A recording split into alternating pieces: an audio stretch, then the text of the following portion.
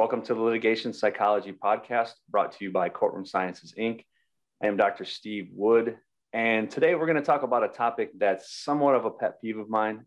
In fact, I'll probably go as far as to say it's one of my biggest pet peeves, and that being safety and the language that is being used by corporations around safety.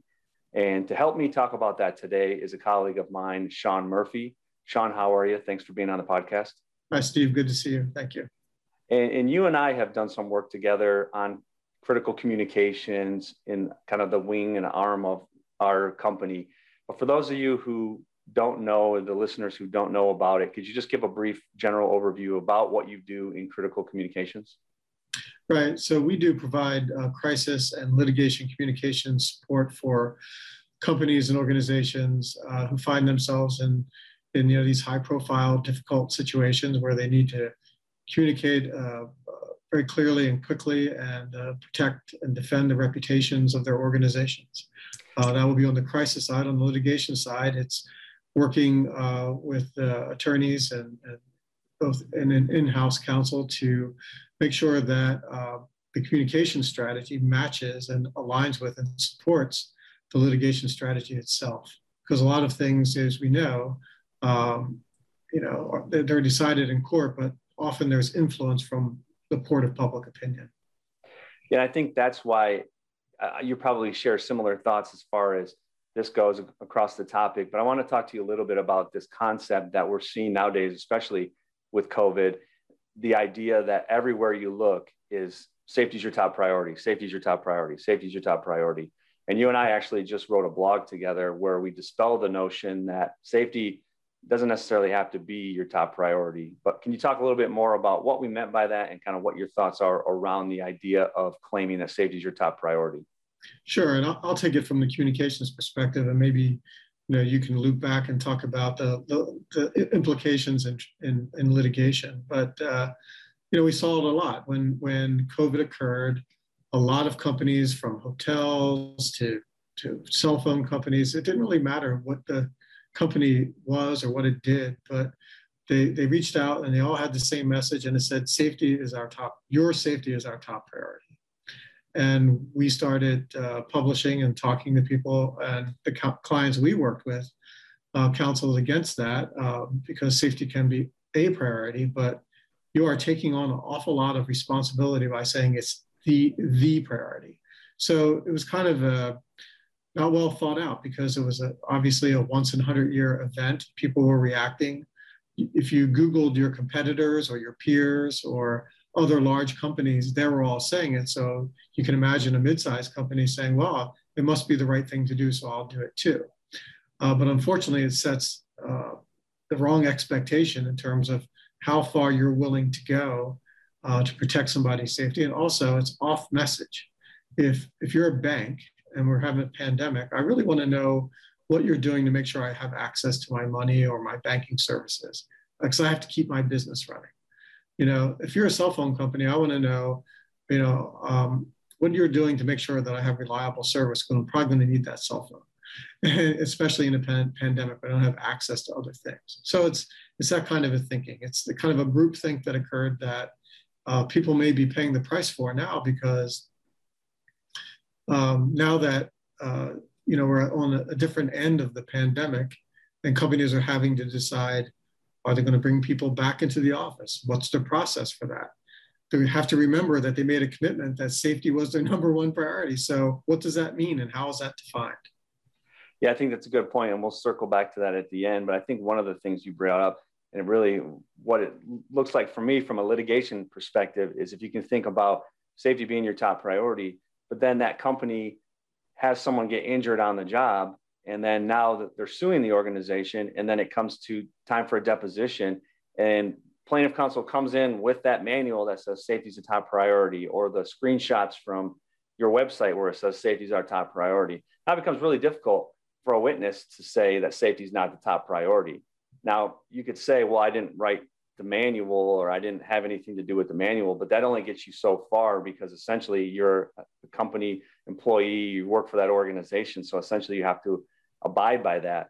And that's one of the things you and I had talked about in the paper, was that a lot of times these messaging and things are not being done by the legal department, right? They're being done by the communications department, or they're being done by some outside consultant who has that public image in their mind, but not writing it from a legal perspective. But obviously there's very big legal implications when you're writing those things. And like I said, it doesn't take a very savvy plaintiff attorney to shove that down your throat during a deposition when you have such things, So I guess the question to you is, what is your thoughts on from getting that involved, the correct messaging as far as that goes, not necessarily just with bringing back employees, but like where should companies be going right now in their messaging about how they're sending things out to the perception of the client or a perception of the public? Yeah, no, it really is important to have the kind of assistance and advice that is sensitive to both sides of the equation, right? So understanding what communications need to be in order to protect the company's reputation, but also looking down the line and saying, where is liability for this, for me in this? So it is important to have someone with that kind of expertise, because these aren't ordinary crises, right? These aren't ordinary situations. And so, that's one of the most critical things is that you have that kind of advice. And there's better ways of communicating the same message. So for example, one thing, that we do, that you and I have done together at Courtroom Sciences, is that we figure out messaging that we know, we do research, and we figure out messaging that we know will resonate with the audiences that we're trying to reach and influence, while at the same time answering the need that they have, right? And so if you do testing around what's a really good safety message for people, for example, we would find probably a number of ways to express that don't box you in a corner. And so, if you have what organizations have had and will continue to have is some time to invest some resources to figure out what is the best way to say that. I mean, a simple answer is it's a priority, right? There's lots of ways to finesse and nuance it so that you're not making these, definitive statements. And it's going to be really important, especially as people are coming back to work. I think you bring up a really good point, and that always ends up being a problem when we talk about this topic, is that when we're saying that safety is not your top priority, there always ends up being this idea oh my God, they're saying that safety is not a priority at all. And I think that's not even close to being the truth, right? You and I would be in agreement with that when you say it's a priority, is that it's okay for it to be an a priority. And just because it's not the top priority doesn't necessarily mean you don't care about it. I think too many times corporations get into the mindset of, well, this is what feels good. This is what we have to say. This is what sounds good to everybody. So for us to say it's not a top priority, oh my God, we look terrible. We look like we don't care about our customers. But that's not true. It's really just getting people to believe and understand the fact that it's okay for it to be just one of your top priorities, and that safety doesn't necessarily work on a step 1, step 2, step 3, step 4, as far as what a priority goes, is that it can be in line and in a continuum with other topics too. I mean, because let's be honest, people know that corporations are in it to make money. They're in it to help their customers, to make their customers' life easier, all those different things that don't necessarily revolve around safety. I mean, if we think about cell phones, right? And it goes back to your perfect example you had of cell phones, is it really my safety, or do I want them to be able to have a good, strong signal for me that when I need to make a phone call, right? It's not necessarily whether or not I feel safe outside of the aspect of the store. Now, a lot of times they, talk about safety with inside the store concept, but there's so many other things to an organization, right? Like a cell phone carrier, that's not necessarily just safety related. So kind of what are your thoughts about that as well, as far as, how people should feel okay with the idea that safety is just a priority, not necessarily has to be the top priority, and how that doesn't necessarily need to be, mutually exclusive. Right. Well, I mean, it's an obsession with the headline, right? Because what is the message that they're trying to break through? And so this notion that you have to hit people over the head with this very blunt statement about safety. Here's what would work probably even better in situations like this, by if you assured people that you were concerned for their safety and that you were acting on their behalf, and then listed the top 3, 5 things that you were doing, and were really could show what you were doing, then it's a completely different equation. No longer is it, even in the courtroom, this idea that so it was safety first and then asking questions that kind of destroyed that whole idea. It's we were concerned about safety and we did these 3 things that were really important and that really mattered. And that's where credibility comes in. It's not in the headline. The credibility is in the actions that you take to support what it is you're saying. And also, this was, even though it's a pandemic and even has gone on for 15 months, it's not going to last forever. And if you look at, the way the things that companies communicate about what it is that they do and what they're committed to, well, many companies, they have mission statements. They appear everywhere. Those mission statements probably are contradicted everywhere by safety first, right? Because they probably don't say safety first.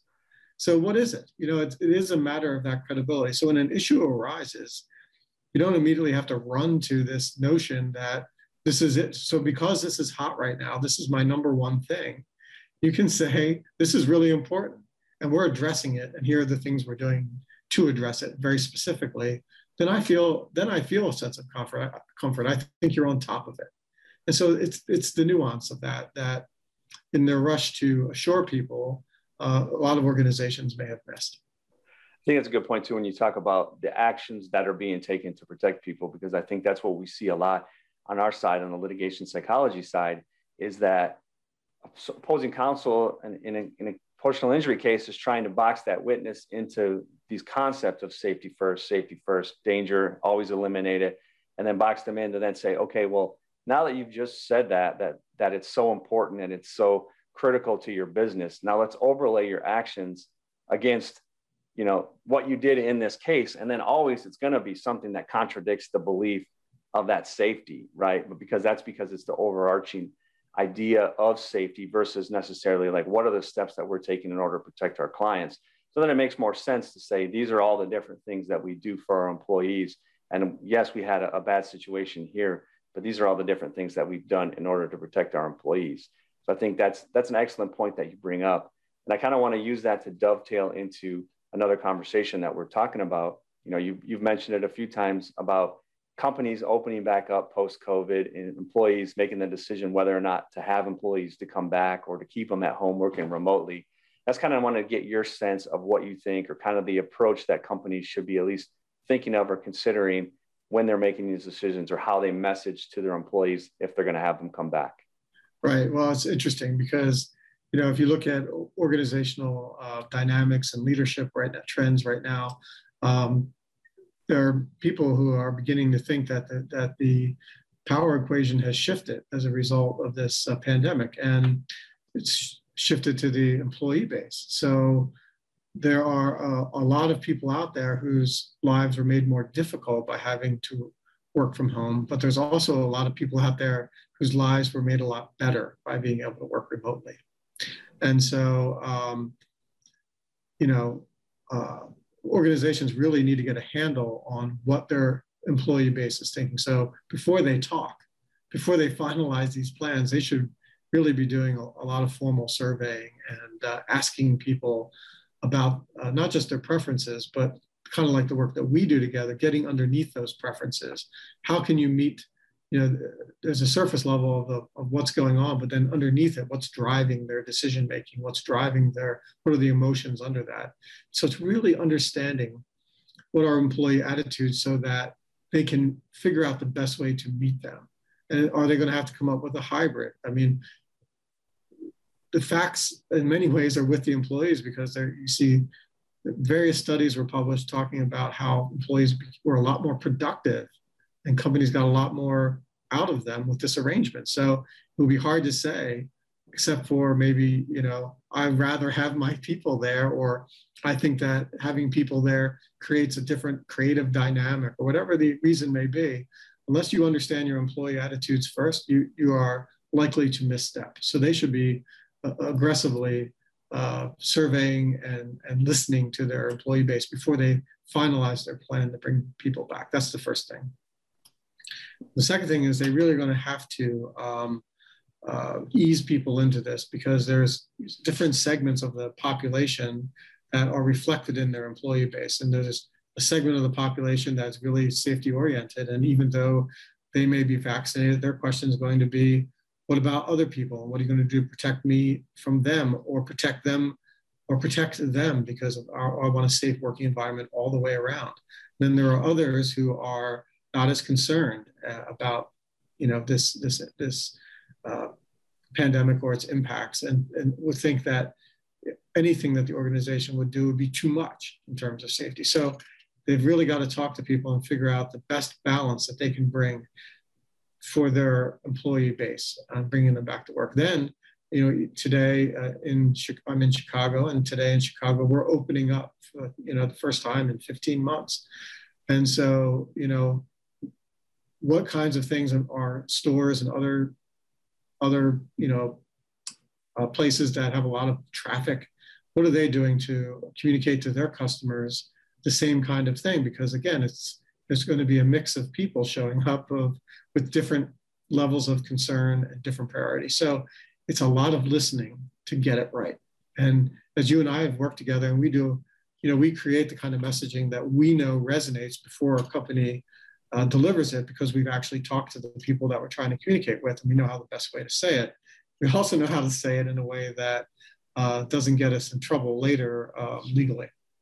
Yeah, I think that's a great point. Yeah, you bring up about listening, and that's one of the things I think that needs to be done for sure, right? Is that we all have a sense for what we think people believe. We all have a sense for what we think people want to hear, but without actually going out and really talking to the people to get a better understanding about what it is that they really want to hear, you're not going to be able to have a clear picture. And I think that really goes back to the topic that we talked about, that we started off on, is this safety is a top priority, is that it makes people feel good. Companies say it because that's what they think that the employees, or that's what they think customers want to hear, but necessarily that's not necessarily what they want to hear.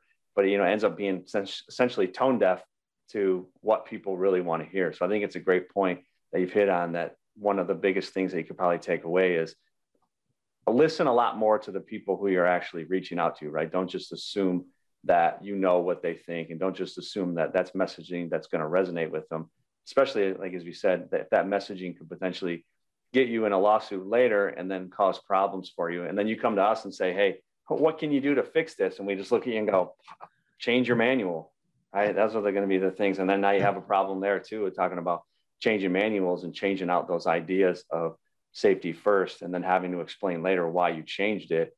But like I said, getting yourself to the point where you're not even there in the first place because you have a better understanding of your customer base, of your employee base. So I think that's a great point that you bring up. Yeah, it's funny that you talk about Chicago, opening up. I'm in Texas here, and it feels like we never really closed. So it's another thing I have to keep in mind too, as I travel, is that it's not all Texas, right? It's not all, everybody's still going to be a little apprehensive. Around here, mostly everybody's maskless, but you go in every once in a while and there's people that are in masks. But like, if you go someplace like Chicago, my guess is you're going to have a lot of people that are in masks, and it's probably going to be fewer and far between of the people who are not wearing masks. Is that what you've noticed? Well, actually, it's transitioning fast, at least outdoors. It's kind of a mix in the stores, or any kind of place where you're enclosed. It's kind of a mix. But people are going to have to ease back into it. Some people, other people are just ready to go because they've been locked up for 15 months. Yeah, and it's like I said, and it's a really touchy issue. I mean, like you said, being locked up. That's what they're talking about. All the problems that they've had in the basketball playoffs, about people running on the court and people doing a lot of things because people have been cooped up for so long. They're ready to get out. And that we talked about, we just came out of Mental Health Month, and that was another thing too that we could talk about on another podcast about mental health. But like I said, just another thing that people need to understand, that there's the human factor in this, and that understanding people's perspectives, and that not everybody's going to have the same perspective, and that the goal is to find the perspective that resonates with the most amount of people, versus being this really narrow focus on the actual message that you have, and missing out on a big portion of people that you need to target. Yes, a little TLC right now will go a long way too. You're absolutely right. There's two benefits to listening to people. One of them is you get really good insights and know how to speak with them. The other thing is, how much better do we feel when we feel we've been listened to?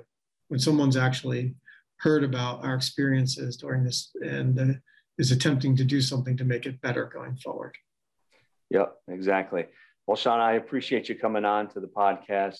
People need to get a hold of you for any sort of critical communications related topics, so they just want to talk to you about what your insights are. You have a lot of insights, man. You've done a lot of stuff over the years that you and I have worked on, and other things that that I haven't worked on you with. So you're definitely a wealth of knowledge when it comes to fine lining on how you do communication. So if anybody wanted to reach out to you and talk to you more about that, how do they get a hold of you? Just email me, smurphy@courtroomsciences.com. Great. And I can be reached at swood@courtroomsciences.com. Check out courtroomsciences.com for all of our blogs, podcasts, any information related to the company. We do a lot. Sean does a lot. I do a lot. Bill Kanaski does a lot. All of our employees do a lot. So go to courtroomsciences.com and check that out. We'll be back with another podcast. This has been another edition of the Litigation Psychology Podcast, brought to you by Courtroom Sciences, Inc. Have a good one. Thanks, Steve.